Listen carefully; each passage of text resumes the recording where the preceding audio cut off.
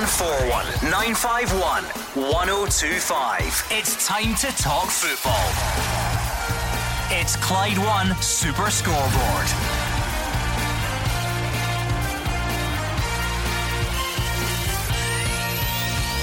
Good evening and welcome to Clyde One Super Scoreboard. Pierre Van Hooijdonk and Terry Butcher assess the transfer window so far and look ahead to the Scottish Cup.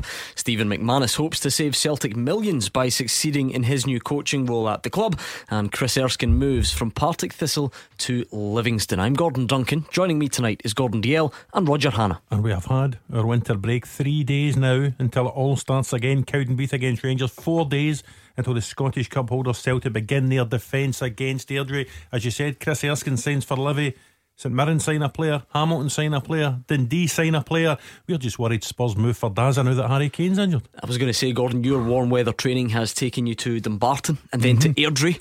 Are you looking forward to the return of the top flight teams in the Scottish Cup this weekend? Yeah, I really like the Scottish Cup, Gordon, because it will hopefully bring up a surprise somewhere. I think that's always good for football.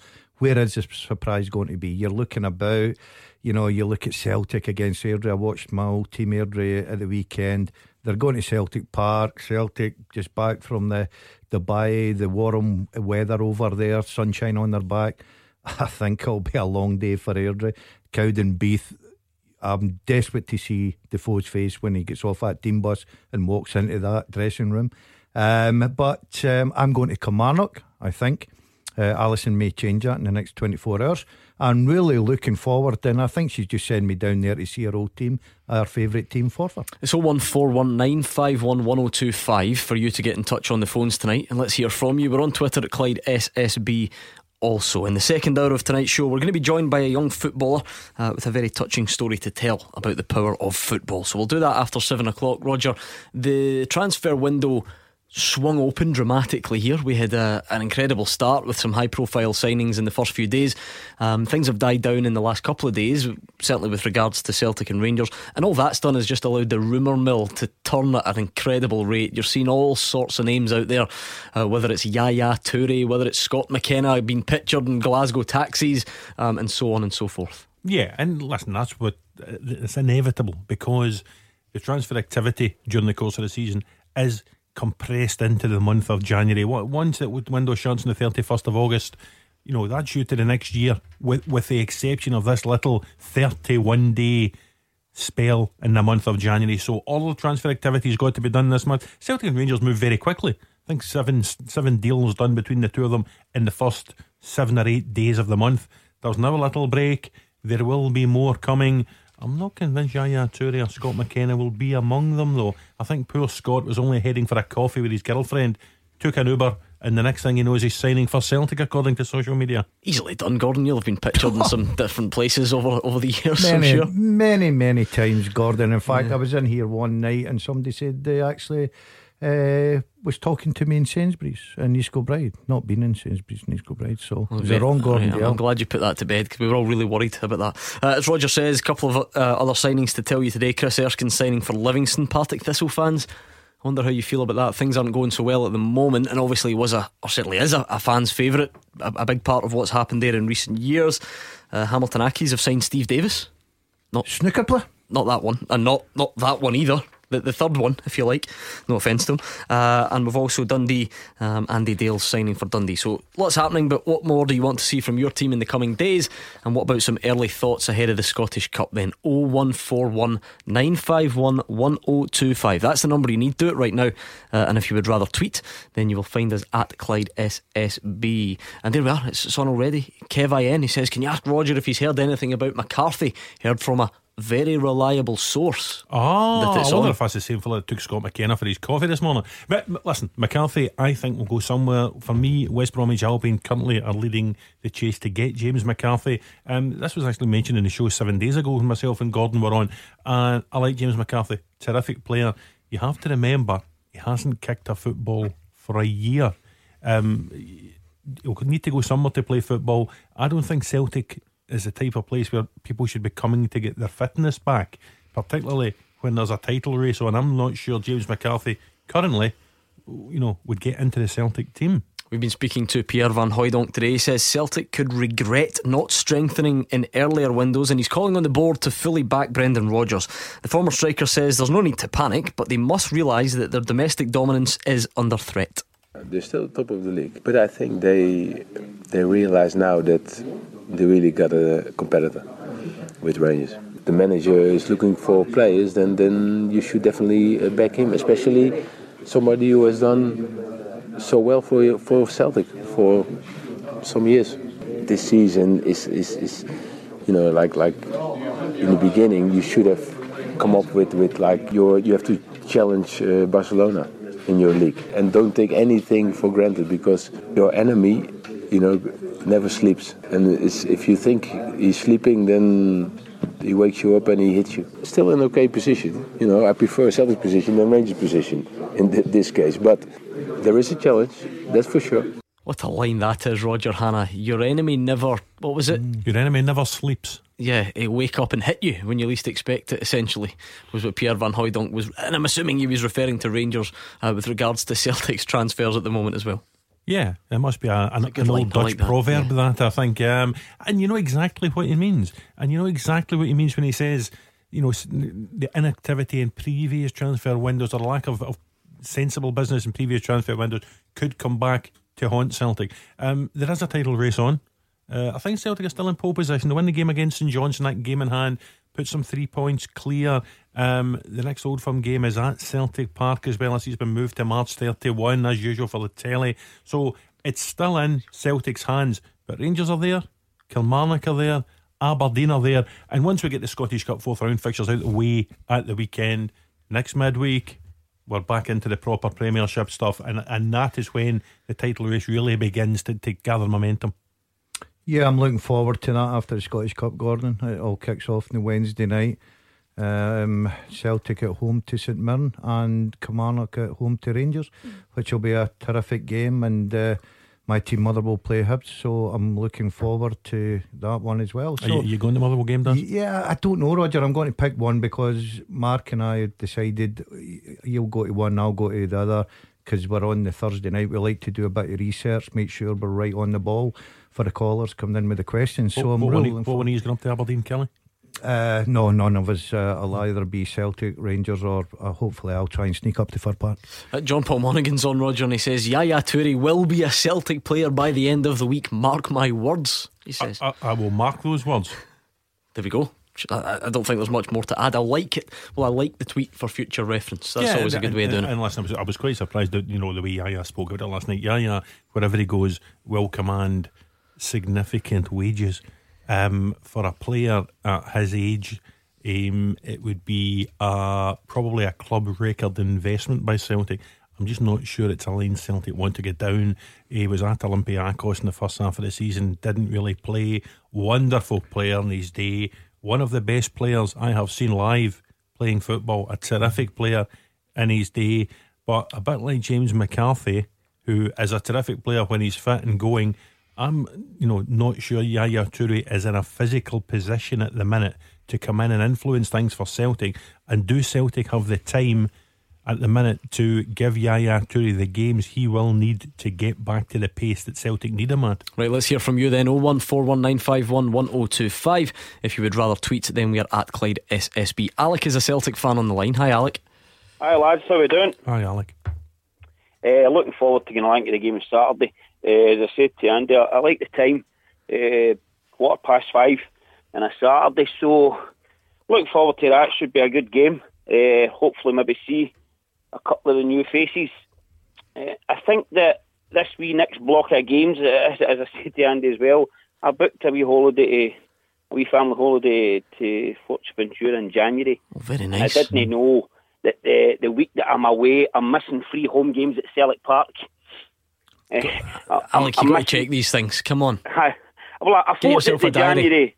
I thought that the January, the winter window would have covered January, and to my surprise, obviously, I've checked after I booked it.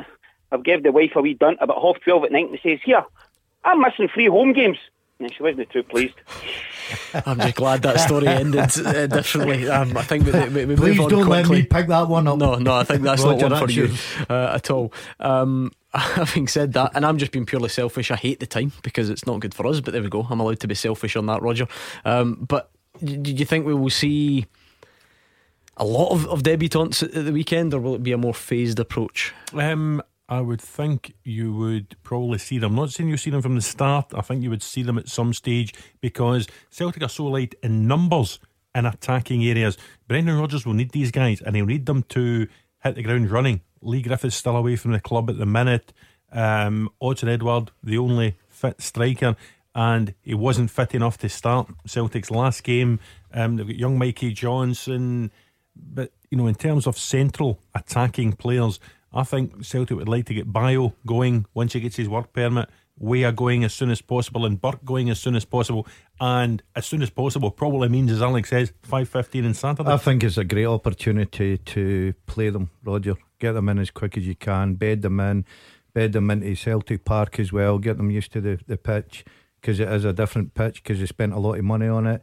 Get them used to their teammates, Gordon, because no disrespect, I watched Airdrie at the weekend. Nobody's given them a chance. They will go there, they will do their very best under Ian Murray, they will try their hardest, but the quality will shine through. And I think it is a terrific opportunity before the league campaign kicks in. Get them in, get them bedded in, get them playing. I noticed throughout the show on Saturday, Gordon, you were referring to Daz's game Airdrie versus Wraith as the Gordon Dalziel derby. It was only right. I take it come 5:15 on Saturday, Celtic v Airdrie becomes the Mark Wilson Mushroom derby. That's very true. Something I will pick up on at the weekend. The reason that we've been hearing from Pierre Van Hooijdonk today, Roger, is his obvious connections with that fixture, scoring that famous Scottish Cup goal against Airdrie. That one you remember well? Yeah, 1995. I remember it. I think a header, Roger? Yeah, an iconic picture of him going above an Airdrie defender by the name of Graham Hay. I think Graham Hay at that stage was the only one of the Airdrie team who was part-time. He worked in a bank Monday to Friday, and on a Saturday afternoon he was given the job of marking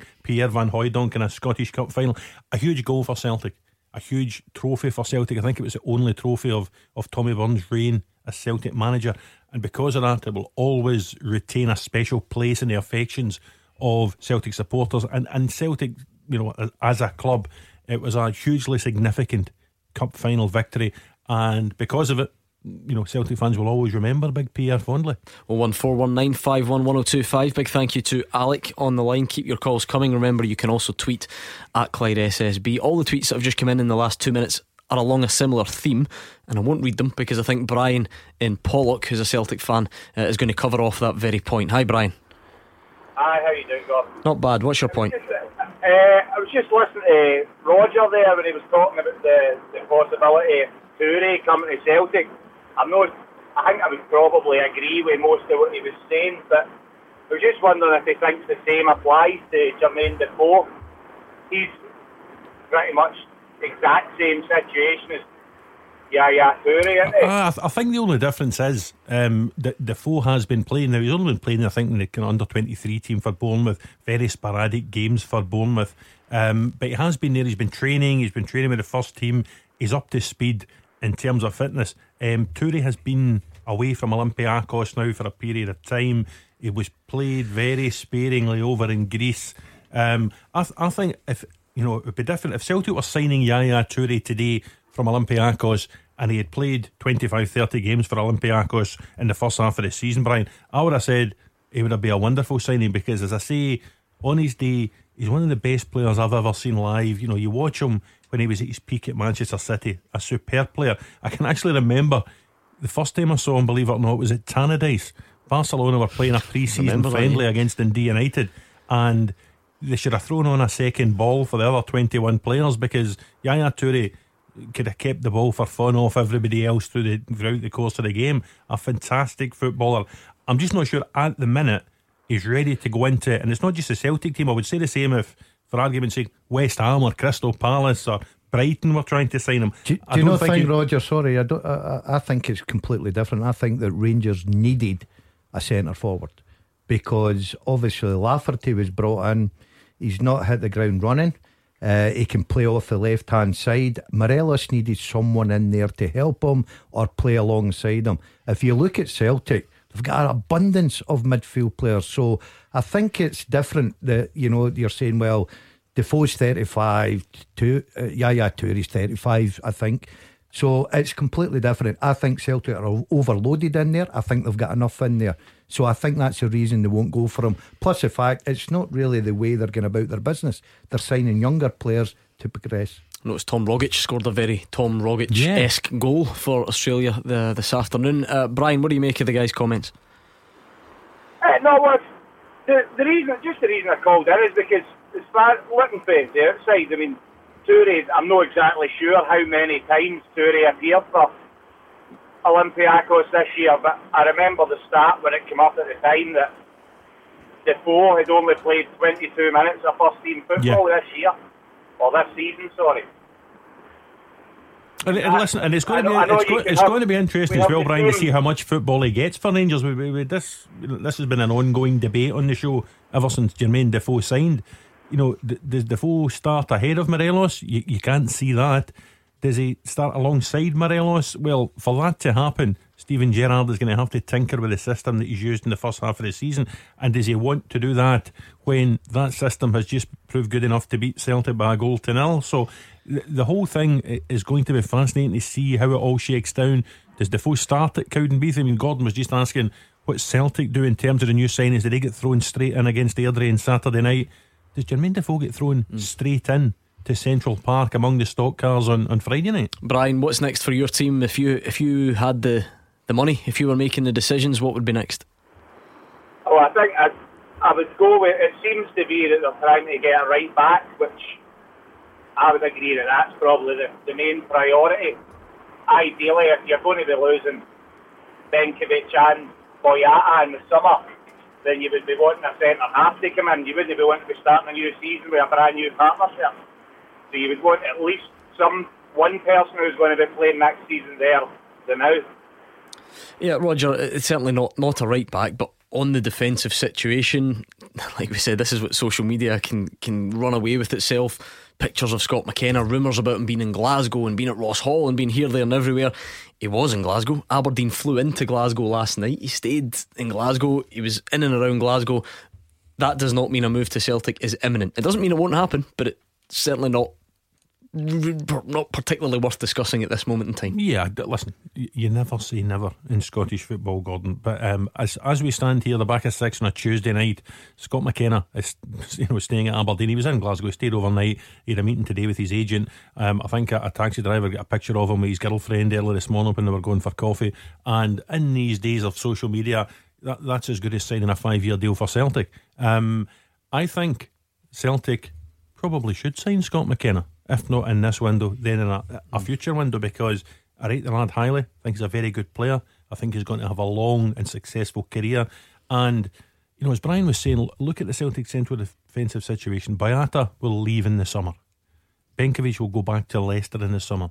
Brendan Rodgers said at the weekend Jack Henry is going to be allowed out on loan for a period of time now. Marvin Compere, I think we've decided, isn't going to be the answer to Celtic's central defensive problems. Simunovic is getting further and further away from the first team. I know what Brian means when you say you don't want to start a new season with a new central defensive pairing. I think Celtic are certain to start the new season with a new central defensive pairing. Well, if taking your clues from social media is your thing, then you might want to talk about Ravel Morrison. Who knows? But we're going to hear from Terry Butcher after the travel with Amber. Clyde One Super Scoreboard with Thompson's personal injury solicitors. Compensation. They know the score. Talk to Thompsons.com. Gordon Dalziel and Roger Hannah are here and they are awaiting your calls. So get in touch or send us a tweet at Clyde SSB. Just before the travel, Roger, we were talking about the social media age and what it does to, you know, sort of accelerate rumour and all the rest of it. How much has your role then? How much has the role of a journalist changed in this social media age? Because I'm going to guess that 10 years ago you don't care if Ravel Morrison has started following Steven Gerrard and Rangers on Instagram, but all of a sudden, if that's what happens, then you think, oh, there must be something in it, there must be a transfer rumour, and I assume you then have to... Well, listen, 10 years ago there wasn't any of this Snapgram or Instachat, whatever you call it. Or is that your Hugh Keevins impression? Yeah, something like that. Although 10 years ago Hugh did have the same phone. Well, all it does is it means a lot of my day is spent checking out stories. You know, is the taxi driver right? Is Scott McKenna signing for Celtic? You very quickly find out, no, he is not today. You check out story B, story C, story D, and listen, to be fair, some of them prove to be correct. And sometimes what looks like for argument's sake, a Twitter rumour has a good bit of substance to it. And I certainly would never criticise the people on Twitter, because quite often they are the guys that break the stories nowadays. That's what I was saying. These are the signs now. Timothy Weah did it, didn't he? And now, so people look at Ravel Morrison last night. Timothy Weah did it. Yeah, started following Celtic, started following Celtic players, and that is the first hint anyone got that he was signing for the club. My job's changed, since I started. I'm looking behind you, big television, Sky Sports News, 24/7 Sky Sports News, trying to break stories. So a lot of the time they'll break stories, some of the time they'll get it wrong as well. So it's now becoming, rather than just one newspaper a day, you find that there's rolling 24/7 television, there's the internet, there's Instagram, there's Snapchat, there's Twitter, there's Facebook, there's all different mediums to break stories. Doesn't make the job any harder, doesn't make it any easier, just makes it different, Gordon. I speak on behalf of the entire nation, Gordon Dale, when I say that we are delighted Snapchat wasn't around in your day. I think we leave that one there. 01419511025. On Twitter we are at Clyde SSB. Let's get back to the phones. We're going to hear from Terry Butcher soon as well, but let's hear from Mark, who's a Rangers fan, on the line. Hi, Mark. Hi, how you doing? It's just about Friday's game against Cowdenbeath. It's just to ask Gordon Dale, do you think Rangers will give the boy Dallas a run out and maybe play Lafferty, a lot of the fringe players?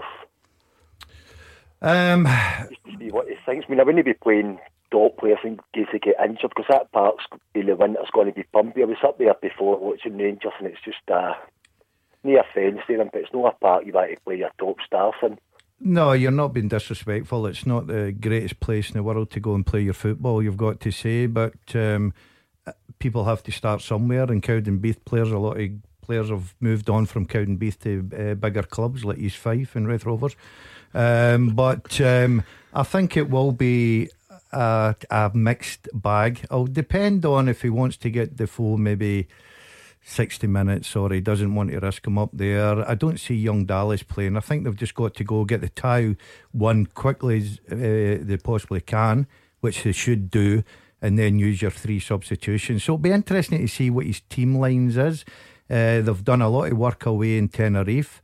And he'll be looking at 1 or 2 players thinking, 60-70 minutes under a belt will do them good, especially with the league campaign starting on the Wednesday night. So I'm looking forward to it. I'm looking forward to see if Defoe does start. I'm looking forward, as Roger was saying earlier, to see if he's going to change the formation, because I'd certainly think that he will try Defoe and Morelos at some point, and he's probably been working on it in Tenerife to see how it goes. And it's competition for places, because Rangers have got a big squad now. And you need to remember as well that Rangers have this friendly against HJK Helsinki at Ibrox at noon on Sunday. So I think the ones who don't play on Friday night will get a run out for part of the game against Helsinki on the Sunday. They haven't had a game since December the 29th, a long time without any football. I think he'll want to get minutes into the legs of as many players as he possibly can ahead of what will be quite a difficult game at Kilmarnock on the Wednesday night. I think fans of all teams pretty much like to see youngsters given a chance, and Andy Dallas was a name we've heard a couple of times in the last few weeks or couple of months, Roger. You have to imagine though, just by the simple fact that Jermaine Defoe has arrived, that makes it harder for Andy Dallas to get a run out in the team. Yeah, absolutely it does. A bit like Michael Johnson at Celtic. Michael Johnson would probably think his breakthrough was close. A couple of goals, I think it was against Dundee pre-Christmas, a start against Rangers, and then all of a sudden in come Bayo and Weah and Burke, and he looks as far away from the first team as he ever has done. And I think Andrew Dallas is in the same boat, with the arrival of Defoe. Morelos has scored 20 goals, Lafferty's there as well. I think for young Andrew Dallas, he probably feels a bit as far away from the first team as he's ever done. I think a loan deal would probably suit the young lad well, Gordon. I think that once the squad settles down near the end of the transfer window, if someone came knocking, I think Steven Gerrard might just look at that if everybody was fit. Mark, you do have another name you want to throw into the mix. What is it? Yeah, it was just to see the boy Halkett. There were a lot of rumours. Steven Gerrard was wanting to bring him in, just to see if there's anything about that so far. If you've heard anything? No, we haven't heard anything at all. He's a very good player. I like him. I think he could have stayed at Rangers, I think, at the time he left. He had an opportunity, I think, to sign a new contract, but he wanted to go out and play first team football. That meant first team football at the bottom end of the Championship. Livingston were actually relegated after that, so he stuck with them, became captain through League One, through the Championship, into the top 6 of the Premiership for a spell this season, and he's never looked out of place. He always looks comfortable in games. I think he's a really good centre half. To answer your question though, haven't heard anything about a return to Rangers at all. The Rangers central defensive thing is very interesting. Nottingham Forest have a new manager today in Martin O'Neill. Does that mean Joe Worrell could be recalled by Nottingham Forest before the month's out? Gareth McCauley's only in a deal to the end of the season as well. So, it'll be interesting to see what Stephen Gerrard thinks going forward about central defence and whether that would involve a return to the club for Craig Halkett. We're going to hear from Terry Butcher, but let's hear from you. 01419511025. Give us a call. Terry Butcher says Jermaine Defoe, Stephen Davis could make all the difference in the title race. That's if Celtic don't strengthen further. The Gers legend says it's the first time recently the Hoops' dominance has been under threat, and says at the moment he can't tell who will come out on top. Well, it's the most open race for the title in a good number of years. But you sort of think, Celtic could and should wake up to the fact that they are in a title race now, which they haven't been before. So I'm sure Steven Gerrard would want a few more in, as well as Steve Davis and Jermaine Defoe. But whether he gets that or not, I don't know. But it could be the difference. Jermaine Defoe and Steve Davis could make all the difference to Rangers. And I think that's why they're here. They're here to make that difference as well. So they could stimulate more, but I don't think do you think there's any more rabbits he can pull out of the hat here? Any more international players he might bring up? I don't know. I think he's done wonders to get those two players and the calibre of those two players. Celtic have done their business as well. They've brought good players in, not so much of a household name than Rangers too, but certainly the new additions to any squad, no matter who they are, if they're famous or not, could certainly lift the squad as well, particularly when they see the talent and the ability that these players have. And I'm sure Celtic will want to get back on that pitch as quickly as possible, and Rangers can't wait as well. But they've got difficult games coming up. The next 3 games are away from home. As you can't wait till the football starts back, Gordon and Roger, because at the moment we're hearing very similar comments, and people, of course, what is it, Hugh Keevan's favourite phrase, it's old heads against young legs. All people can do is make an honest assessment of what they think, but until we've seen the action come back upon us, that's all it really is. It's a guess. Gordon, we're only second guess. Of course we are. We don't know. We've gone with Rangers, and the fact that we're saying, right, 2 terrific signings in Defoe and Davis, only because of experience, only because where they've played their football. Celtic have went down the other road, younger guys. We don't know how they're going to fit in. We don't know how Davis Defoe's going to fit in. We don't know what systems are going to be played. I think that's why it's so exciting. And other teams, you just even look at, for instance, this January, you look at Motherwell, Ross McCormack. You never have thought for a minute that Motherwell would ever get Ross McCormack back. Rangers have strengthened, Celtic have strengthened, Aberdeen have brought in Hibs, with Ryan Gold coming back. I just think it's something to really look forward to from now to the end of the season, and we'll have plenty of talking points. Chris W perhaps makes an interesting point, because he says, Roger, the Rangers have replaced Ejaria and Sadiq with Davis and Defoe, so not a bigger squad, but undoubtedly an improved one. And then if you take Celtic haven't lost anyone, and they've added those 3 attackers. I know it's fun in this city, in this part of the world, this is what we do, we compare against the other team. But if Celtic compare themselves with Celtic and Rangers compare themselves with Rangers, they are both undeniably stronger than they were. Yeah, and you listen to the chat, you hear Pierre Van Hooijdonk, you hear Terry Butcher. We knew in the afternoon of December 29th, after Rangers had beaten Celtic in the derby, it was the last game before the winter break. We knew there was then going to be this 3-week spell of the phony war, the discussion, the chat, all the different opinions as to how things were going to be once we picked up. And we still don't know how things are going to be once we pick up into the league again a week tomorrow night. Celtic looks stronger, particularly in attacking areas. Rangers look stronger because Ejaria and Sadiq, who didn't really make much of an impact in the first half of the season, are replaced by Defoe and Davis, who you would expect to be a significant upgrade. So the two teams look stronger. Kilmarnock, if they don't get Greg Stewart back, will look weaker. Aberdeen have lost Max Lowe, perhaps look weaker. So you would expect the 2 Glasgow clubs to pull away from the other 2 title challengers. It'll be fascinating to see what one pulls away at a quicker rate. That pretty much has to be the aim for any club during any transfer window, Gordon. everyone's got rivals, but you can't become obsessed with what someone else does. If you come out of a window stronger than you went in, job done.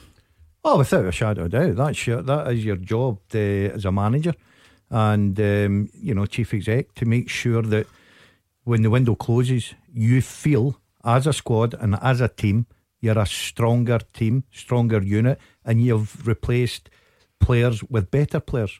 Whether that works, Gordon, or not is completely different. You can't guarantee anything. As much as you look at these guys' careers and, players that have turned up at different clubs, whether it be, Aberdeen, Kilmarnock struggling a little bit, Hibs, Celtic, Rangers, you cannot guarantee they're going to hit the ground running. You're hoping, you're looking at your squad thinking, I've got more options, we're stronger, but you can't guarantee any in football. That's why it's so exciting this season. It's at Clyde SSB on Twitter. Anthony Neal says Yaya Toure would be a great signing.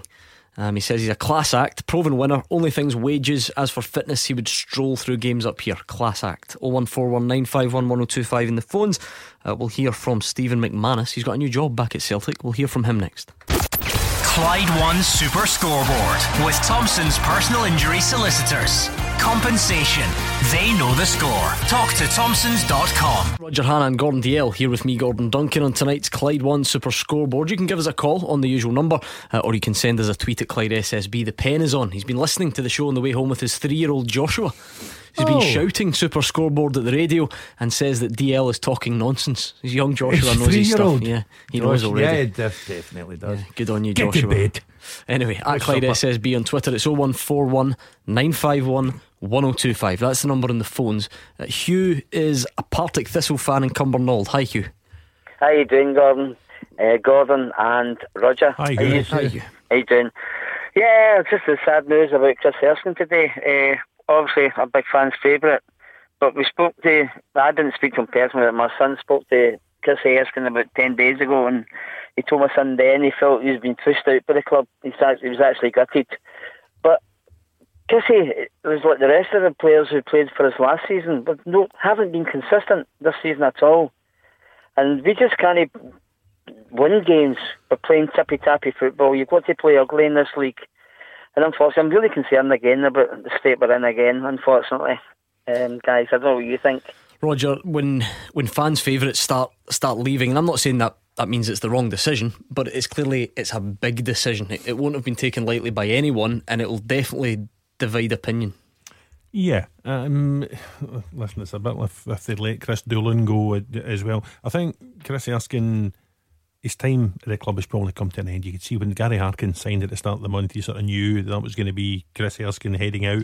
It became a race between Livingston and Ayr United as to where he was going to go to. He's decided to go back into the Premiership, join Livingston in a permanent deal. Good luck to him. Sure, he'll be an asset to Gary Holt and David Martindale at Livingston. But Thistle better hope that by the end of the month they have got adequate players in that can get them out of this mess. I listened to the show last night, and it was a succession of Thistle fans like Hugh. I think at one point you actually said there was successive callers blaming Gary Caldwell, Jackie Lowe, Brian Kerr was even getting it, the assistant manager at one stage. There is real concern, dismay, distress among Hugh and the Jags faithful. The descent has been spectacular, from the top six in the Prem to relegation to potentially a second relegation. And Falkirk have acted quickly in January. Ray McKinnon has overhauled the squad to significant effect. They've won at Ayr, they've got a point at Firhill. I watched Alloa beat Morton at the weekend, and Thistle need to get their act together if they think they can overhaul Alloa, let me tell you. So Gary Caldwell has an awful lot of work to do, but I think Hugh's right to be worried. Can I just quickly say, can I defend Jackie Lowe here? Jackie Lowe has given Gary Caldwell money for Gary Caldwell to invest. Now you can have this old argument, okay, Gary Caldwell's not Gary Caldwell's team, but he's signed 4 players. Okay, they played 2 games, but they haven't lost. So he's brought in four decent signings, and the guy is now trying to chase another couple of signings up front, because that's what we have, a powder puff up front, and you don't score goals, you don't win games, Gordon. Roger. Are you saying, Hugh, you're happy with your manager just now? I'm going to say I'm happy. I just don't know if he's got the ability to beat packed defences, because that's all these teams are doing. They're coming to Firhill. See, if the ball. If you're working in an industry that we call a results-driven business, and I know it's early in his career at Partick Thistle, and I don't like to see any manager coming under pressure, getting the sack. I've been there, but 1 victory in 12, sitting bottom of the league ain't good enough. And I understand they're going. His record's actually worse than Alan Archibald, and that's why I was a caller who got involved with Hugh Keevins putting a call out to Jackie Lowe.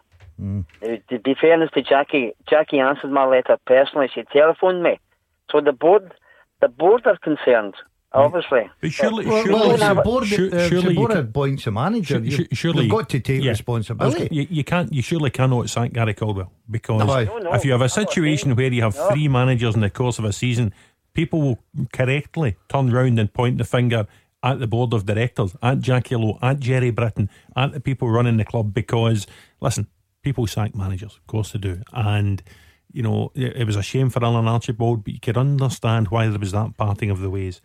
But if they have to sack Gary Caldwell in double quick time, people will rightly point the finger at the board. Roger, here's a question then, and I don't think it'll happen. If Partick Thistle go out the Scottish Cup at home to Stranraer on Saturday, I think the board have got a massive decision to make, because there will be the biggest uproar ever.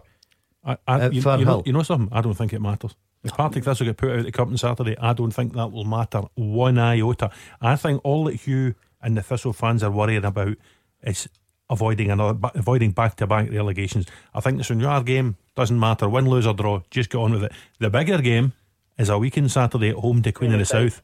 Yeah, that's the big one. I'm going there for Super Scoreboard a weekend Saturday. That is huge. I understand what you're saying about the relegation, but I find that astonishing that a club like Partick Thistle, and we're sitting here saying if they get knocked out the cup at home to Stranraer after 1 victory in the last 12, it doesn't matter. I think that Partick Thistle in a real bad place. Well, I think they're in a bad place, but if you I think they're in a worse place than I thought they were. But if you entrust a manager to bring in half a dozen new signings, and that potentially is going to grow, then you're going to have to see that project through. I mean, that just makes... That's just blatant common sense, is it not? In the modern day game, Gordon, you don't see that through. I know what you're saying about making sense. The modern day game, you see it not just in Scotland, everywhere, England, wherever, abroad. People have gone into jobs, and after so many weeks, months, or whatever it may be, they've decided. That's just, have a look at Alan Stubbs. Have a look at Alan Stubbs at St Mirren. He brought in his own players. How many players did he sign at St Mirren? Roger, you probably... Oh, loads and loads. Right. The board backed him. How long did they give him? 4 league games? Yeah, I think the timing of the window is everything, though, because when the window then arrives and you're then having to rip up that changes the dynamic. I know what you mean, but normally when teams change manager, why do they change manager? They change manager because they hope the new guy will kick on. They'll get that kind of bounce back effect you tend to get with a new manager. This season's been bizarre because when Thistle appointed Gary Caldwell, they didn't get that bounce. Initially when Falkirk appointed Ray McKinnon, they didn't get the bounce. They've had a couple of results now that he's been allowed to change 6 or 8 or 10 players in the window. Look at the Prem with Oren Kearney. St Mirren didn't really get a bounce, did they? Dundee haven't had a bounce with Jim McIntyre. So teams are changing manager, but they really struggled to change results, if you like, this season. Alright, thank you to Hugh and Cumbernauld. Jim is on Twitter. He says it's a major PR disaster by Thistle. The fans' favourite Chris Erskine's forced out. It's obvious that non-fans' favourite Gary Caldwell didn't fancy him, but he's good enough for a top 6 Premier League manager. Who would you trust, says Jim on Twitter. Let's hear from Stephen McManus. He says he's determined to find Celtic's future stars now that he's back at the club. He is the under-18s coach, and he says it was tough though to leave his academy role at Motherwell. First things first, because everybody there was absolutely terrific with me. It was a fantastic club to be a part with. I tried to give it absolutely everything that I had as a player and then as a coach, and that's what's led to me obviously coming back here. So I'm very thankful for them, and obviously thankful for the staff here, the manager here, Chris McCart here for bringing me in. The young kids come here at a very young age, the same ways that they do a lot of the other academies in the country, and there's a lot of talented young players in this country. As a nation, we're quick to beat them with a stick, to turn around and say, oh, he's not good enough, he's not good enough. I've seen it, I've worked in in the under-18s and the under-17s for the last 5 years. While I was still playing, I was working in that environment, so I could see the talent. I could see the talent at other football clubs. At this football club, there's some special talents, but they also need to realise that it's not just going to happen for them. It's important that they need to work for it. They need to be dedicated. The manager and the coaching staff at first team level, they'll be the ones that will make the decisions up. Like I say, my job here is going to be to focus on the under-18s as such, to help produce some players for the first team. That's what I'm going to do, and that's what I'm going to work as hard as I possibly can to do. If you can produce young players that are going to save the club millions of pounds, then great. It's easy to forget at this time of the year, Roger, because everyone's excited about signings and perhaps spending a bit of money and getting those new names in. But every single club in Scotland, and you have to include Celtic within that, would still rather make their own. Yeah. And it saves you money. It's quite simple. Yeah, it saves you money. And it also, supporters would rather you raise your own, because there's a bond, there's a special bond between homegrown players and the support. Look at the way Celtic fans take to Kieran Tierney, to Callum McGregor, because they've seen those players coming through the ranks, and there is something special about guys who have come through from the age of 8 or 9 or 10 or whatever, making it all the way to the first team and having a wee bit of success.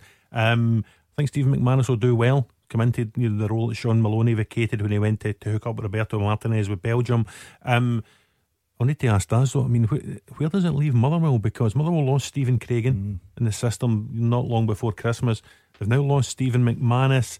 The first team manager himself, Stephen Robinson, is being watched by Luton Town with a view to perhaps filling the vacancy there. It's a big season still for Motherwell. They are in the Scottish Cup. Simple, Roger. I'll take over with Gordon, my sidekick. We'll Dutch Clyde. Take Motherwell to the top 6. You've just terrified an entire town in one sentence. But excited the supporters of Dundee, St Mirren and Hamilton. Don't worry, Gordon. I'm used to going to cup finals, semi-finals with teams. But seriously, Motherwell will have to address this. There's a couple of key personnel. They don't work with a big support staff beneath Stephen Robinson. They work with the ones that they need, and they clearly needed Stephen Craigan and Steve McManus. Both have now gone. It's going to be a big job for Motherwell to find adequate replacements. It will be a big miss, because I was very fortunate. I watched the two lads working at Motherwell quite often, and they were terrific, you've got to say. They worked very hard. Steve McManus, Stephen Craigan, yeah, terrific. They really were. And I think the young boys bought into their ideas, and they worked very hard for them. So there'll be a big miss for Motherwell, no doubt about that. But I'm delighted McManus has got his move. Lovely guy. Would it be a worry to you, the possibility of Stephen Robinson being on a short list for the Luton Town job? Yeah, I'd be devastated. Beat the Pundit with goals in the Scottish Sun, the SPFL and EPL latest every Monday, Wednesday and Saturday. It is time for Beat the Pundit. Gordon Dalziel lost on Thursday night, didn't you? One loss. That's all you can tell. You never talk about my victories. So your unbeaten run in the calendar year lasted 10 days. I hope that coin lands at me tonight. I want back on the saddle. So they are, right. Anyway, Roger Hannah and Roger Hannah and Gordon Dalziel are here, and one of them is going to be taking on you at Beat the Pundit. If tonight is your night, 01419511025. Give us a call now, because you only have until the news at 7 o'clock. Clyde One Super Scoreboard with Thompson's personal injury solicitors. A team that gets results every week. Talk to Thompsons.com. Roger Hannah and Gordon Dalziel are here with me, Gordon Duncan, on tonight's Clyde One Super Scoreboard. As we've been for the last couple of weeks, we've been talking all the transfer news and rumours of the day, so keep your thoughts coming on that. Plenty more where that came from. And we're also joined in the studio by a young amputee footballer with a very inspirational story to tell. So we're going to get to that as soon as we finish this. Beat the Pundit with goals in the Scottish Sun, the SPFL and EPL latest every Monday, Wednesday and Saturday. Beat the Pundit time. Big pressure if the coin falls on Gordon Dalziel, because his unbeaten run this year lasted 10 days. He was bragging about it, Roger Hannah. He was saying, I'm unbeaten in 2019. Then the 10th of January came around and it went. So we'll see how he gets on this afternoon. What odds it me then? If the coin. That's what I said at the start. I'm hoping it does fall. Good. For once. So am I. Right, Mark is I told you retired me. Mark is a Rangers fan in Balloch on the line. Hi, Mark. How's it going? Alright? Not too bad. Do you fancy your chances? I'm not too sure. I'm not seeing the news today, so That's good. Not always a great start, I must admit. Anyway, it's been about 4 years, I think, since Roger Hannah lost. So let's see what the coin says. Heads, it's Roger. Tails, it's Gordon. Please be tails. And it is actually tails. Let's see. It is, look. So it's I was kidding on. it's your chance up against Mark from Ballock. Let me give you some Clyde 2 in your ear so you don't know what we're saying. And we'll get your time started. Mark, have you ever played before? I haven't, no. Alright, okay, well here's the drill. You've got 30 seconds. You're going head to head with Gordon. Yep. You can pass. Here is your chance to beat the pundit. You ready? Yep. Scunthorpe winger Andy Dales has joined which Scottish team on loan? Hearts. What's the nickname of Clyde? Pass. Who won last season's Scottish League 2? Airdrie. Which Partick Thistle player signed for Livy today? Chris Dillon. Which current English Premier League team was Stephen Davis on loan from when he first played for Rangers in 2008? Pass. Alex Dyer is assistant to which Scottish Premiership manager? Pass again. Nah, just guess one. Come on, just guess a manager in the Premiership. Who's Alex Dyer's assistant to? Tommy Wright. Okie doke, let's bring Gordon Dale back. Gordon, are you with us? Yes, I am. Mark was on fire. I can imagine, but honestly. I'm up for it. Right, same set of questions to you. You ready? Yes. Scunthorpe winger Andy Dales has joined which Scottish team on loan? Andy Dale has went to Dundee. What is the nickname of Clyde? Bully. Who won last season's Scottish League 2? Pass. Which Partick Thistle player today signed for Livingston? Which current English Premier League team was Stephen Davis on loan from Fulham. when he first played for Rangers? Alex Dyer is the assistant manager to which Scottish Premiership manager? Kilmarnock. Don't know. So let me get this straight. You think there is a Scottish Premiership manager called Kilmarnock? What, Stevie Clark? Right, just double checking. That's just what making I mean. sure. Sorry, I was getting carried away. Hold on. You think this job isn't hard enough? I'm supposed to know what you meant. I'm supposed to get inside that head. I don't think so. If that's the right answer, Mark, how do you think it went, Mark? Not too well, to be honest with you. Yeah, I think a bit different when you're on air. It's the pressure, isn't it? Right, let's go through them. Yeah, Scunthorpe winger Andy Dales has joined which Scottish team on loan? It's Dundee. 1-0 to Gordon Dale. It then goes 2-0 because he knew that Clyde's nickname was the Bully Wee. Roger, would you care to tell us who won last season's League 2? I can't remember it. Last season's League 2? Oh, what was Forfar? Oh, come on, Roger Hannah. I've never heard you get a question wrong. Montrose. Oh, Montrose one I asked you. He did. Peterhead, I think, we're second. Which Partick Thistle player signed for Livy? It's Chris Erskine, so it's a 3-0 lead for Gordon Dale. Mark, up the road. I hate it when this happens, honestly. Which current English Premier League team was Stephen Davis on loan from? Mark, I thought as a Rangers fan you'd remember this. I know. It's the pressure. It's the pressure. It's no 4-0, is it? It's 4-0 Fulham, yeah. Give Mark a bonus point. Alex Dyer is the assistant manager to which Scottish Premiership manager? Kilmarnock, Stevie Clark. I just looked up a list of all the Premiership managers' names. I can't see any manager called Kilmarnock. You're not giving me that. So you get it wrong and I'm going to deduct one because it was so bad. But still a comfortable win for you. Hard lines, Mark. Was it Stevie Clark? Aye, cheers. Good man. Yeah, it was. Mark, good game. Yes. Good game, mate. What am I doing? No, it was close. Hard lines. That was Mark in Ballock. There you go. You're back on track. Oh, back on track. Undefeated this week. A one match undefeated streak. Yeah. Brilliant. Well done to you. When you were humming and hawing over that first question, I feared the first ever 0-0 draw. So did I. Roger, I must admit. Right, anyway, Roger Hannah and Gordon Dale are here. We're still taking your calls on all the football stories of the day, so get in touch on 0141 951 1025. We're also on Twitter as normal at Clyde SSB. I'm pleased to say though we've got a special guest in the studio for the second hour. We're joined by Rebecca Seller, who is an amputee footballer. You may have seen Rebecca's story appearing on Twitter and various other outlets in the last couple of days, but if you haven't, Rebecca, it's been a busy couple of days for you. Just explain a bit about what your story is and why football is so important to you. I've been an amputee since I was 1 year old, and I've always been really active, but a couple of years back my disability started really affecting me, so I decided to kind of branch out and try some parasport basically, and football was one of the first ones which I gave a shot.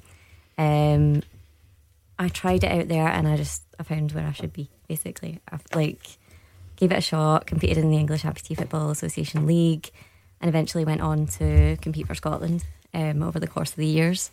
So yeah, we're talking about the story, we're kind of sharing it because I'm taking part in this project basically with the SFA to really share the good that football can have on society and hopefully get more people involved in the sport.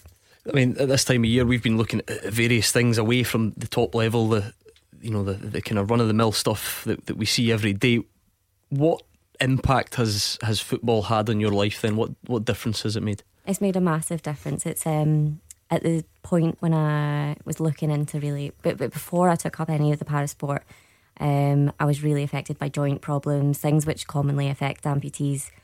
I was isolated, I wasn't active, I couldn't do anything basically, and obviously that had a really big impact on my mental health as well.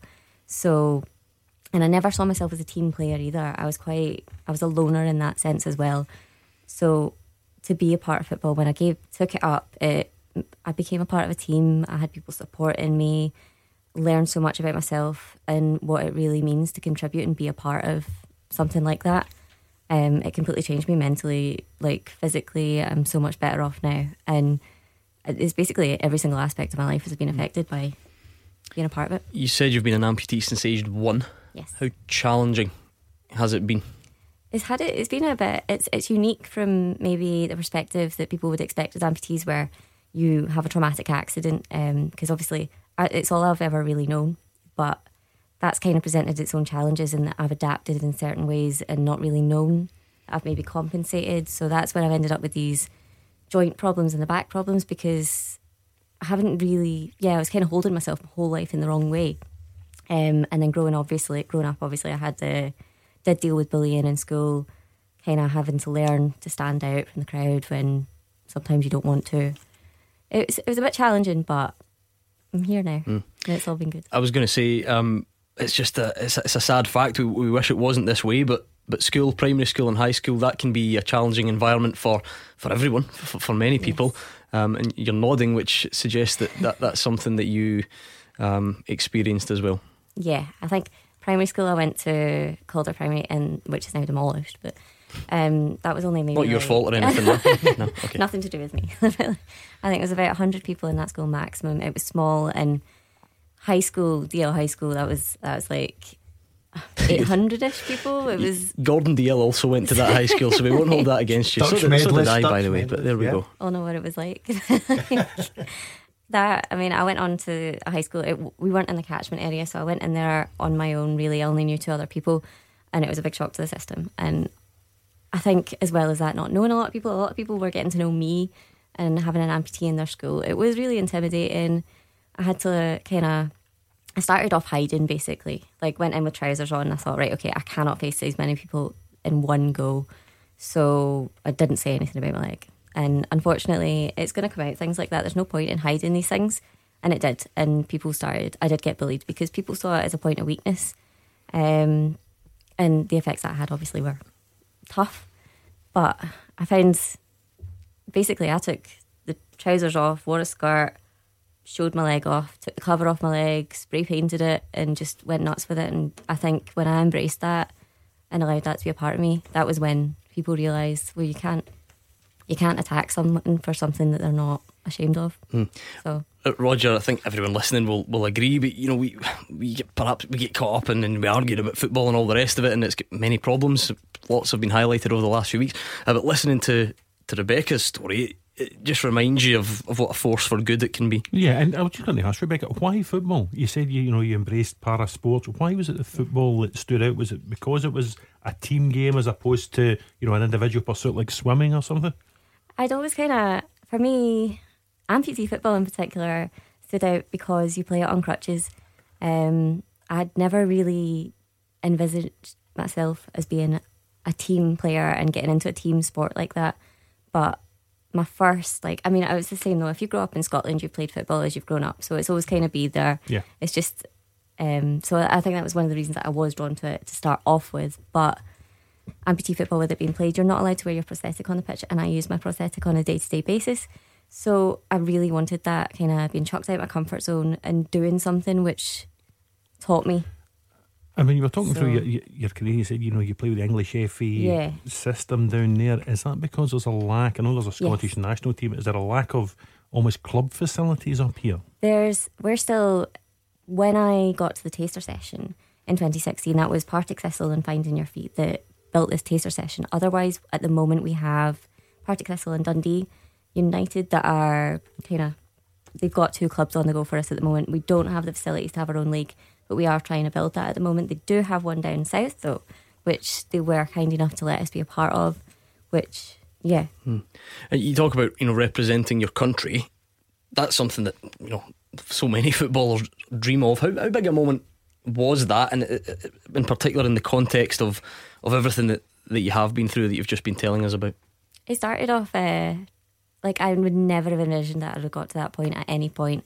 I think when we went down and played in the league at first, I was just I thought I was contributing because we didn't have that many players in Scotland for Partick Thistle. I thought we needed the players, and I was happy to be a part of there. And I thought eventually when we built the numbers up, I would sit back a wee bit, but it didn't happen. At no point could I sit back. I just being on that pitch, being a part of it. It was just everything about the sport, and being a part of the team is just addictive basically. And we got a chance to do that. Then we went, we were invited over to the Netherlands for the Breda Para Games, and that was our first taste of an international fixture, and it was just incredible. It was 50 minutes on the go, and as soon as we were on that pitch, standing there playing that match, the taste of it was fantastic. It was just, from that point basically, we got in there, we got training, we really put the effort in over the next few months, and that was when we finally got to play. So by the time it rolled round, it was just, I've never been so proud. It was amazing. How important is it that football in this country continues to strive to be as inclusive as possible? So important. I think it's just, I wouldn't have ever seen myself as being someone so heavily involved in the sport, and there's many out there who wouldn't either, and I think that it's something that they should look into. It's such a big part of Scottish culture, and I think we really need to push to let people know of the advantages and the benefits that it can have. It's not just about, we have our para football, but we've got the initiatives that are on the go, youth football, we've got the mental health, we've got the frame football, the walking. There's just so many. Basically, there will be something out there for everyone. I'm sure you'll agree that's Rebecca Seller, a very inspirational story, and she's going to be here for the rest of the show, so we'll chat a little bit more. But don't forget, we're still here on the phones for you. 01419511025. Twitter is at Clyde SSB. Bill is a Celtic fan in Jordan Hill. Hi Bill. Hi there. Celtic seem to be struggling despite all the time they've had in finding a secure centre half on a permanent basis. I think in my opinion we'd be better going for someone with a lot of experience who is available, and that person is Ruth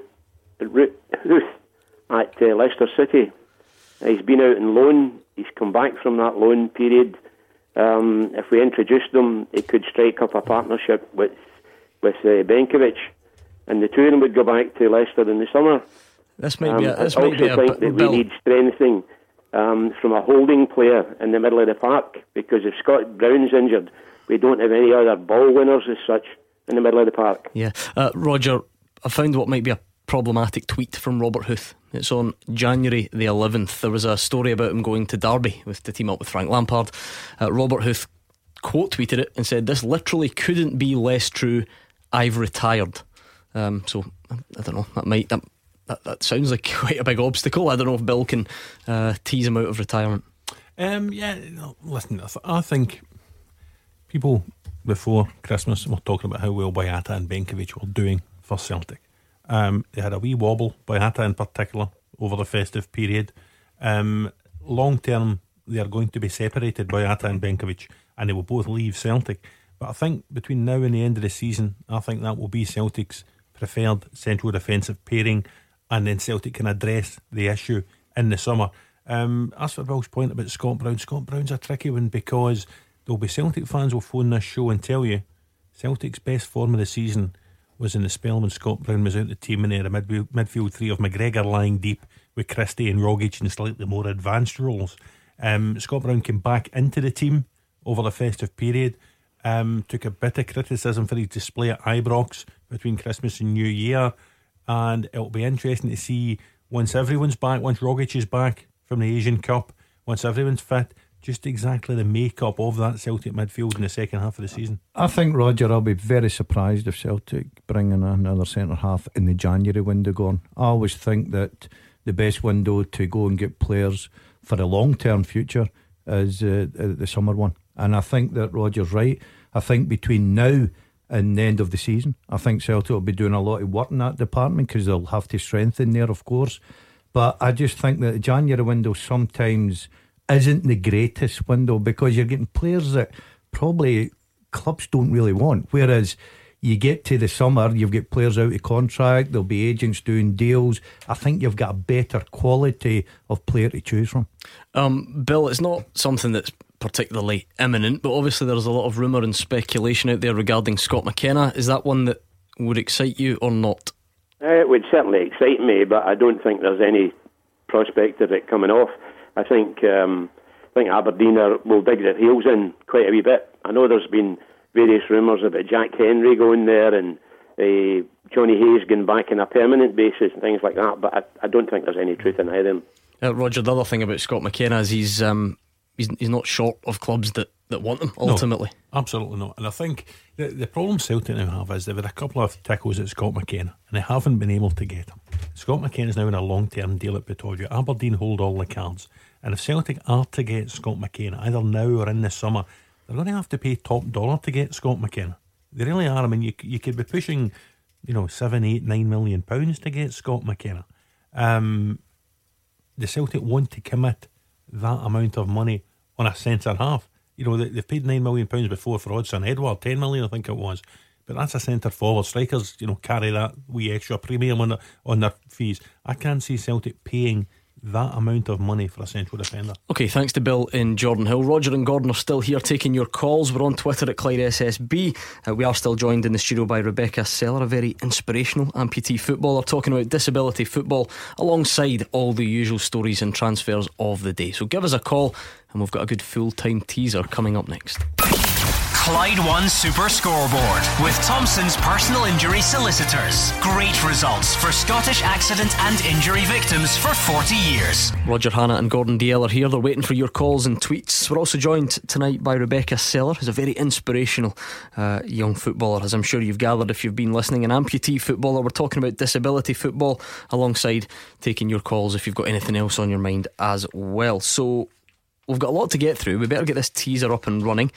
Rebecca's worried that she's going to be called upon to try and help these guys out, but don't worry, you can just sit back and enjoy their attempts at getting these answers. So John Smith sent tonight's question in, and he's looking for 12 goalkeepers since 1985 who've played in an English FA Cup or League Cup final, but also played in Scotland. So since 1985, 12 goalkeepers have played in either an English FA Cup or League Cup final, and they've also played in Scotland. Jim Leighton. Yeah, Man U. Yep, Man United in 1990, and then of course a few for Aberdeen up here. Yep, I played for Aberdeen up here, I should say. Jim Leighton, 11 more to go.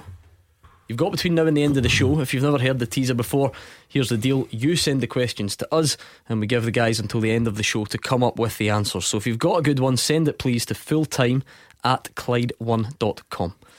Come on, Rebecca, chip in. Did Chris Wood play for Norwich in the 85 League Cup final? Look at that, honestly. That's good knowledge. Chris Woods, he actually played for Sheffield Wednesday in both cup finals in 93 as well. I'm surprised you missed those, Roger. I was just about to come to that and you interrupted me. So Chris Woods and Jim Leighton looking for another 10 goalies that played in an English FA Cup or League Cup final and also played in Scotland. You can play along at Clyde SSB. Gordon, you bringing anything to the table? I'll get the same look as Rebecca just now. Come on, I'm trying to think. Some of these are murder, right? But some are very doable, verging on easy, I would say. Verging on easy. Come on now. Yep. Verging on. There must be a Celtic goalkeeper in there. Got to be, Roger. It's got to be one of these stars. Once we get rolling, we'll be. Well, who would be Celtic's goalkeepers then? Who are you thinking? Don't Fraser Foster, that's for sure. Fraser Forster play for Southampton against Man U. So hold on, it's not Fraser Forster, that's for sure. Did you just say? No, I say Fraser Forster for sure. Oh right, okay. Fraser Forster, Southampton in the League Cup in 2017, and he of course played for Celtic. Yes, Gordon. Alright, we'll leave it there. You've got another 9 to go. On Twitter at Clyde SSB, James wants to know, Roger, if there's any truth in the rumour about Graham Shinnie to Rangers. No. There we go, James, hope that answers your question. Is that it? One word answer? Well, I can elaborate if you want. want. Go on, why not? No, I don't think so. Graham Shinnie's a player I like. I think he's a very good player. I've liked him since his days at Inverness. I don't think Graham Shinnie will re-sign for Aberdeen. I think he will move on. He might even sign a pre-contract with somebody before the end of the season to move on. I don't think Rangers will be his destination. Derek McInnes has already told people that Shinnie's told him he won't go to another Scottish club. There we go, Gordon Dalziel. That makes sense to you? You're still worrying about the question, aren't you? No, not really. I don't understand why a player would say to a manager, I won't go to another Scottish club. He's got to look after himself. If Rangers came calling and offered him more money, then he's quite entitled to go and sign with Rangers, never mind his loyalty to Aberdeen. I'm not a Graham Shinnie fan. I think he's a very average player, and I don't think that Rangers need him, to be quite honest with you. I think he's better off staying at Aberdeen.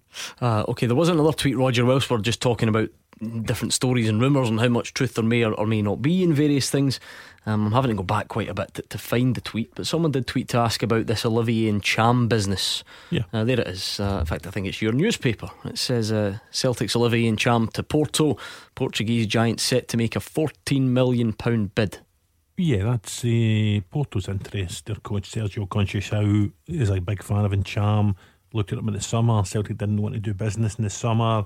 Ntcham for me has been affected by Porto's interest. I don't think Ntcham was as effective for Celtic in the first half of the season as he's been in previous seasons.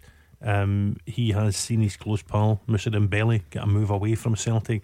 I think Ntcham will see his long-term future away from Celtic, maybe in one of the more glamorous European leagues. Conceição still wants him. I believe reports in Portugal will tell you that he's willing to use Chancel Mbemba, the centre half, as a bargaining tool, if you like, in the deal, as a player that Brendan Rodgers has been interested in the past. It's not to say the deal will go through. What it is to say is Porto still retain an active interest and are keen to get Ntcham whenever they can. Anthony Harris was tweeting asking about that one. Gordon, it's a strange one because Rodgers cites the first half of the season, but I suppose it's maybe that's been a bit harsh on Ntcham, is it not? Really up until the injury. I mean, well, again, maybe there's another time period there that I'm missing out, but he certainly was he not man of the match in the first Rangers game? Everyone was banging on about how great he was and how he ran the midfield. So it's not been this entire season that he's his form's been up and down, Gordon. But the one thing about the lad is he's a terrific football player. He's a terrific midfield player, and he's just gone through one of these seasons that, you know, a couple of little niggly injuries may play a part in that. His form has dipped. But I'm sure with the ability that he's got, he'll get that back very quickly because he has got good talent. Yeah. Now we are also joined in the studio, remember, by Rebecca, who is a talented amputee footballer. She's sharing her inspirational story with us this evening. Rebecca, what would you say to anyone who's struggling out there under the weight of having a disability, perhaps struggling, well, obviously physically, mentally as well, though, doesn't know where to turn, and would consider sport, para-football as a partial solution to that? What would your words of recommendation be? So get out there, get involved, start asking the questions. SFA are there, they've got their Twitter, just get in contact and see. And I think, like, even for if you have a disability, you may not think that sport would make any difference to you, but it plays a huge part, I think, in it. Kind of, for me, it helped me adapt to life and really learn how to overcome obstacles. And so I'd say that it can do a lot more for you than you would believe it could. So I think. What do you mean by that then? We talk, confidence, self-esteem, is that, and what impact did it have on you that you perhaps think it may have on others? It's completely changed me as a person. I think I'm much more able to hold my own. I know what I'm capable of. I know what I want in life as well. And I think, that understanding of going out there and sometimes finding your own path in life, I think that's what it can give other people as well. Because I mean the series or the project you're part of with the Scottish FA is sort of titled, if you like, Football Saved My Life. And is that the way you feel about it? Is it that strong?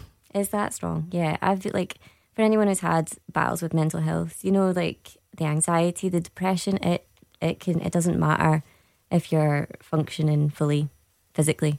If you're feeling that way, then it's the worst thing in the world.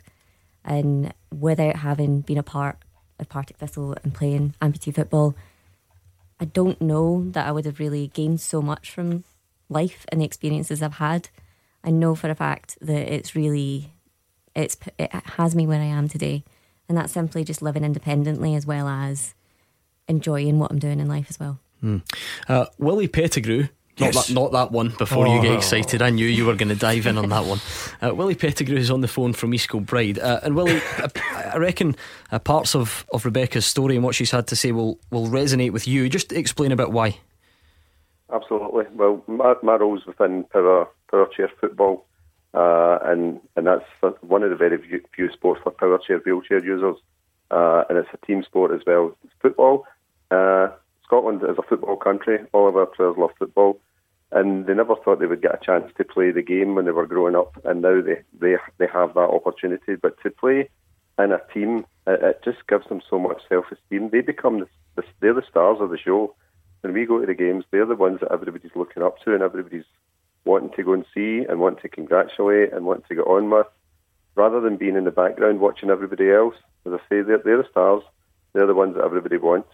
And it does so much for their own well-being to be in that team and to be part of a team, to play in games, to compete, to be winning, to be making friends and everything that goes along with a team sport. Yeah, I think I'm right in saying. Yeah, sorry, I think I'm right in saying there's a league now, a power chair league on the go. Is it 12 teams? I think at the moment. How much involvement is there? You'll be able to tell us about the setup. Yeah, we've got two leagues. We've got a championship league, which is for a development league. So that's a pathway for any new players that come in. The players there play at various speeds, and we've got a premiership, which is a kind of more elite players, if you like, if you want to put it that way. And that's played at kind of 10k. So there's varying levels, and there's varying levels for players coming in, and they can play to enjoy it. They can play to compete. They can play to compete to join a newly formed national team, which has only just started at the end of December. So different levels there, and different levels for anybody that wants to join the sport. The league's been going since kind of 2013-14 season. So we're a good way down the road with that. We're still trying to look to develop and get more teams in and get bigger. But it's very competitive, and the players absolutely love it. What type of age range are we talking? Any. I mean, you can play the game at any age. Basically, we've got players 11, 12, 13-year-old. In fact, when we had our national team, the first goal scorer for Scotland was 13-year-old. Wow. But we've got players that are 50, 60-year-old as well. So any age, it's male and female as well. So there's no restrictions in that. What difference have you seen it make to these individuals who play your sport? It's massive. As I say, like Rebecca's saying, that they go through so many challenges with a disability. Not just challenges physically, but mentally as well. And to have that kind of team and that ethos and the respect that they gain for each other, the respect that everybody gains for them, and as I say, they become the stars, and it just builds their self-esteem, and it just makes them feel that they are important, that they are worthwhile, and it's just phenomenal. My son's one of the players, and he's gained so much out of it as well. Is that what's your mate? Is that, you talk about your son? Is that your inspiration? Is that what drives your involvement? What's your own story, Willie, in terms of how you got involved?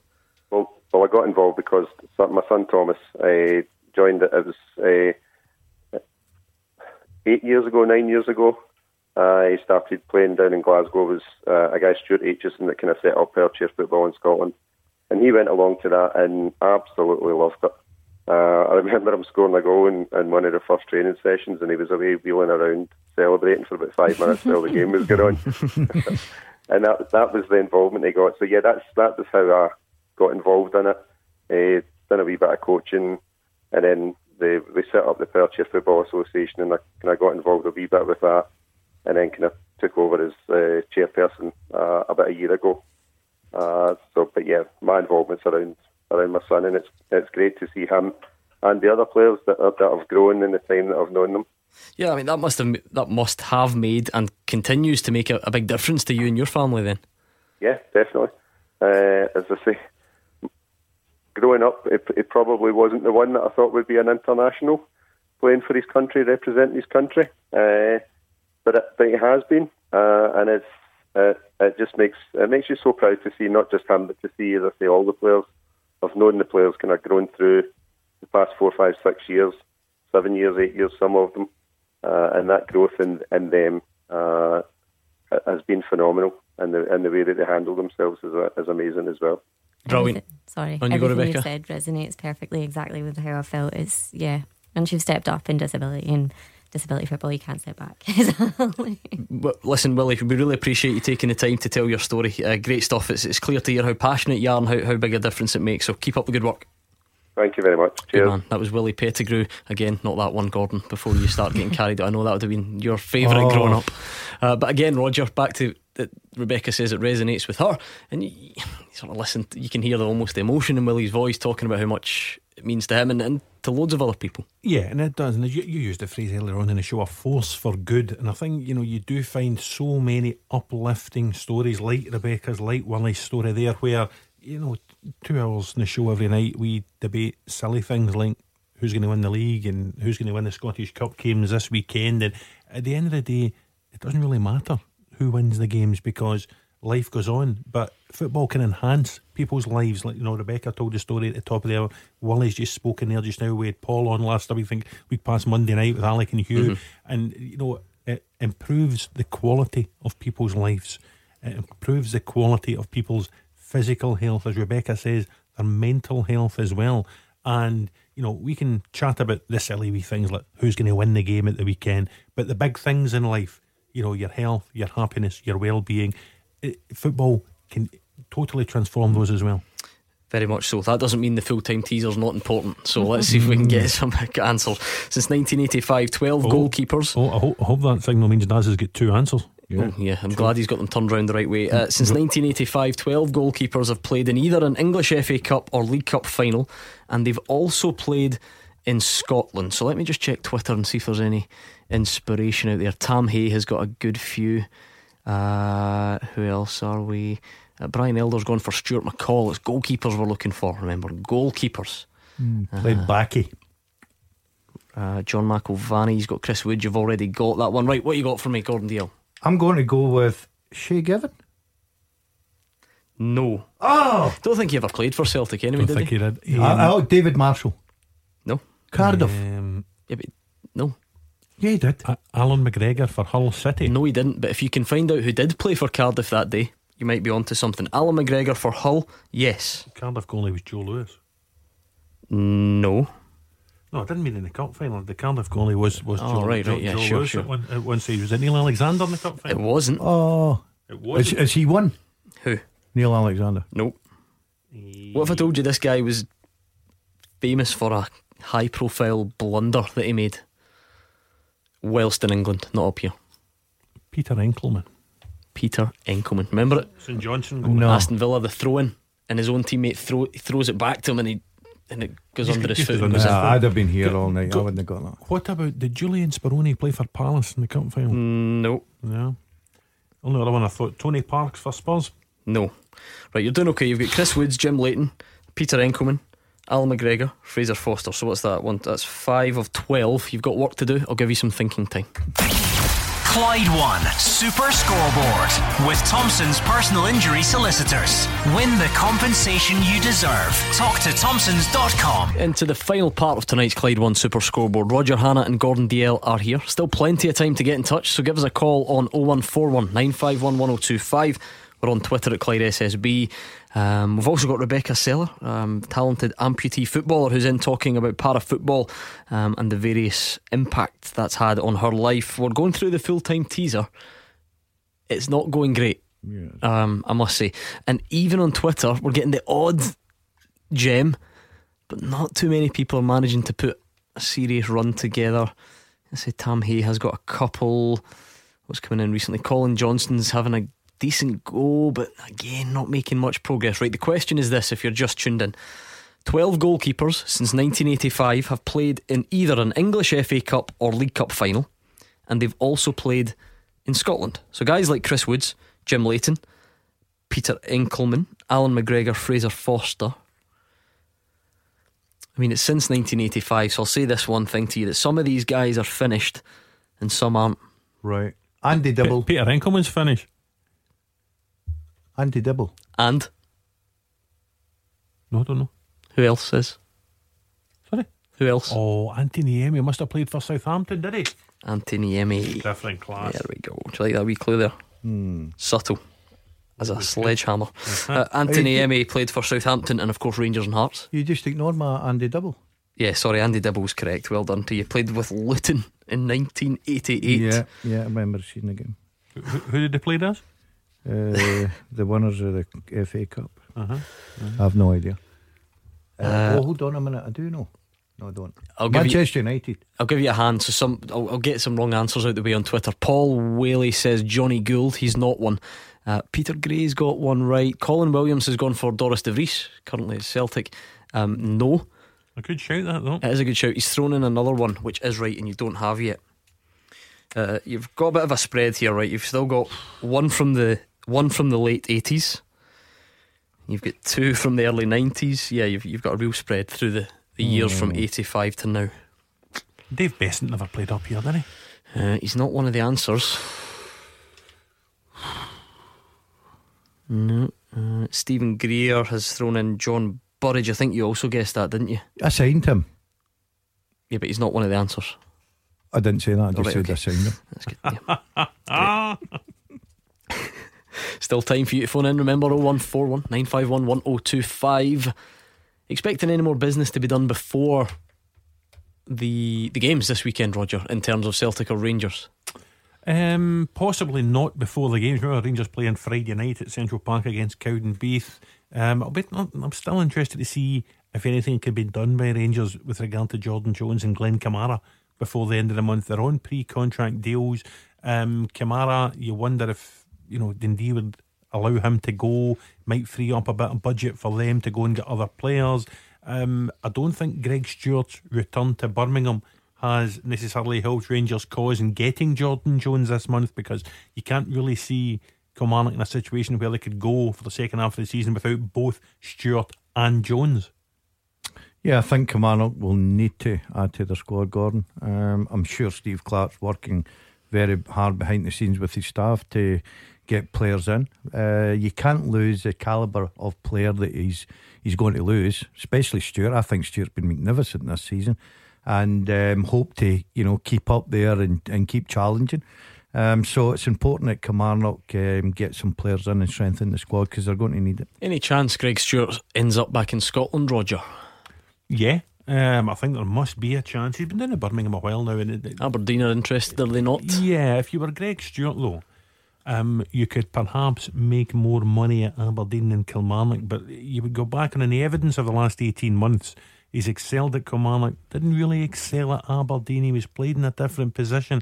Career wise, you wonder if a return to Kilmarnock would be more beneficial to Greg Stewart than a return to Aberdeen.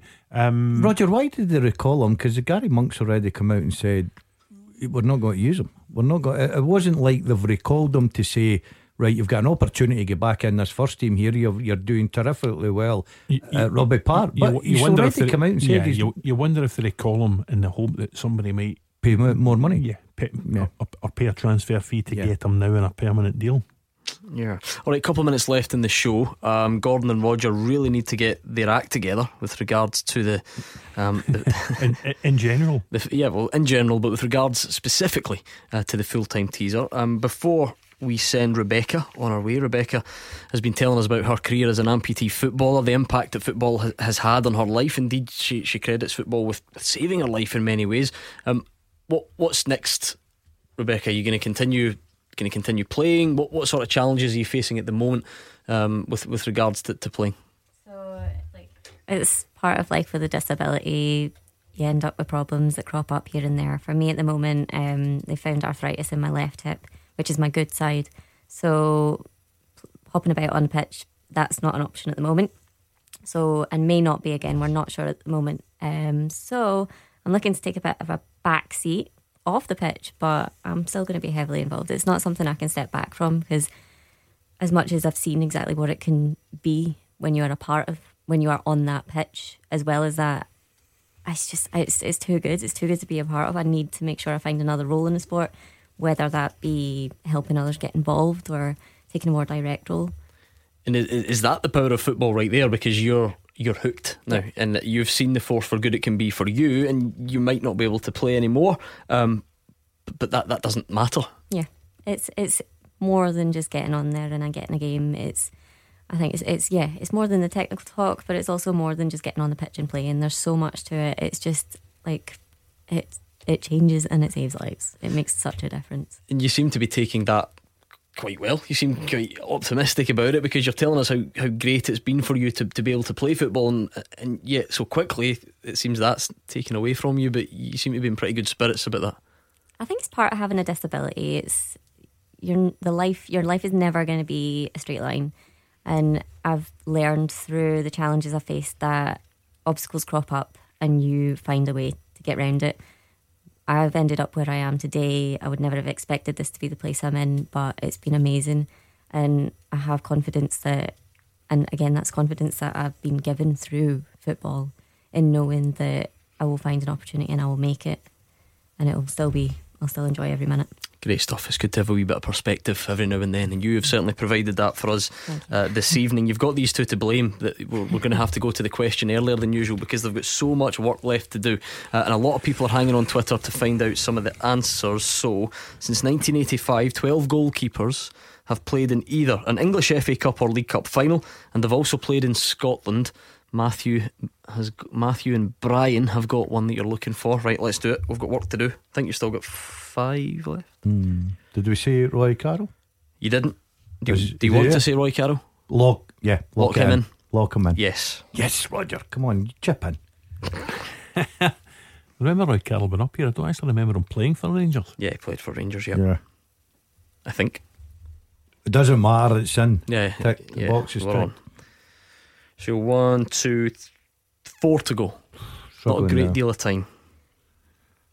Roger? Struggling. We might need some clues here, Gordon. Yeah. Okay, played in the League Cup final in England in 2013 for a lower league side. 2013 in England. Wasn't the year Bradford were in the final, was it? Who was the Bradford goalie? Then came up here and was rather good. Not Colin Doyle. Nope. Got Hearts now, no?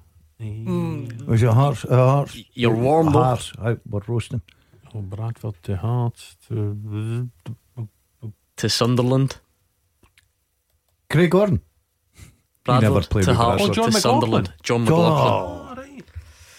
Right, we're going back about mid-90s. He played for a big London club in 94, and he had a couple of years at Celtic 99 to 02.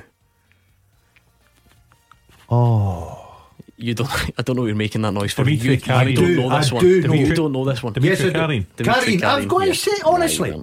You weren't. Yes, I did. I'm not having that. Right, okay. Everton in 86, and then a loan spell at Aberdeen in 90. Tough. Everton in Bobby Mims. Bobby Mims, yes.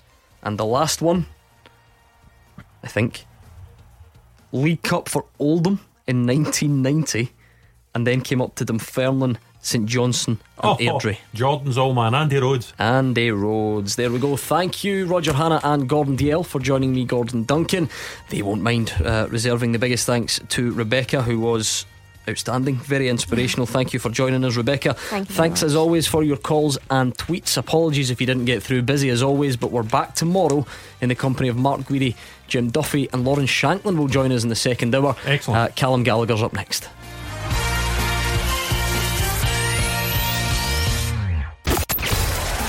Clyde One Super Scoreboard with Thompson's personal injury solicitors. Get the result you deserve. Talk to Thompsons.com.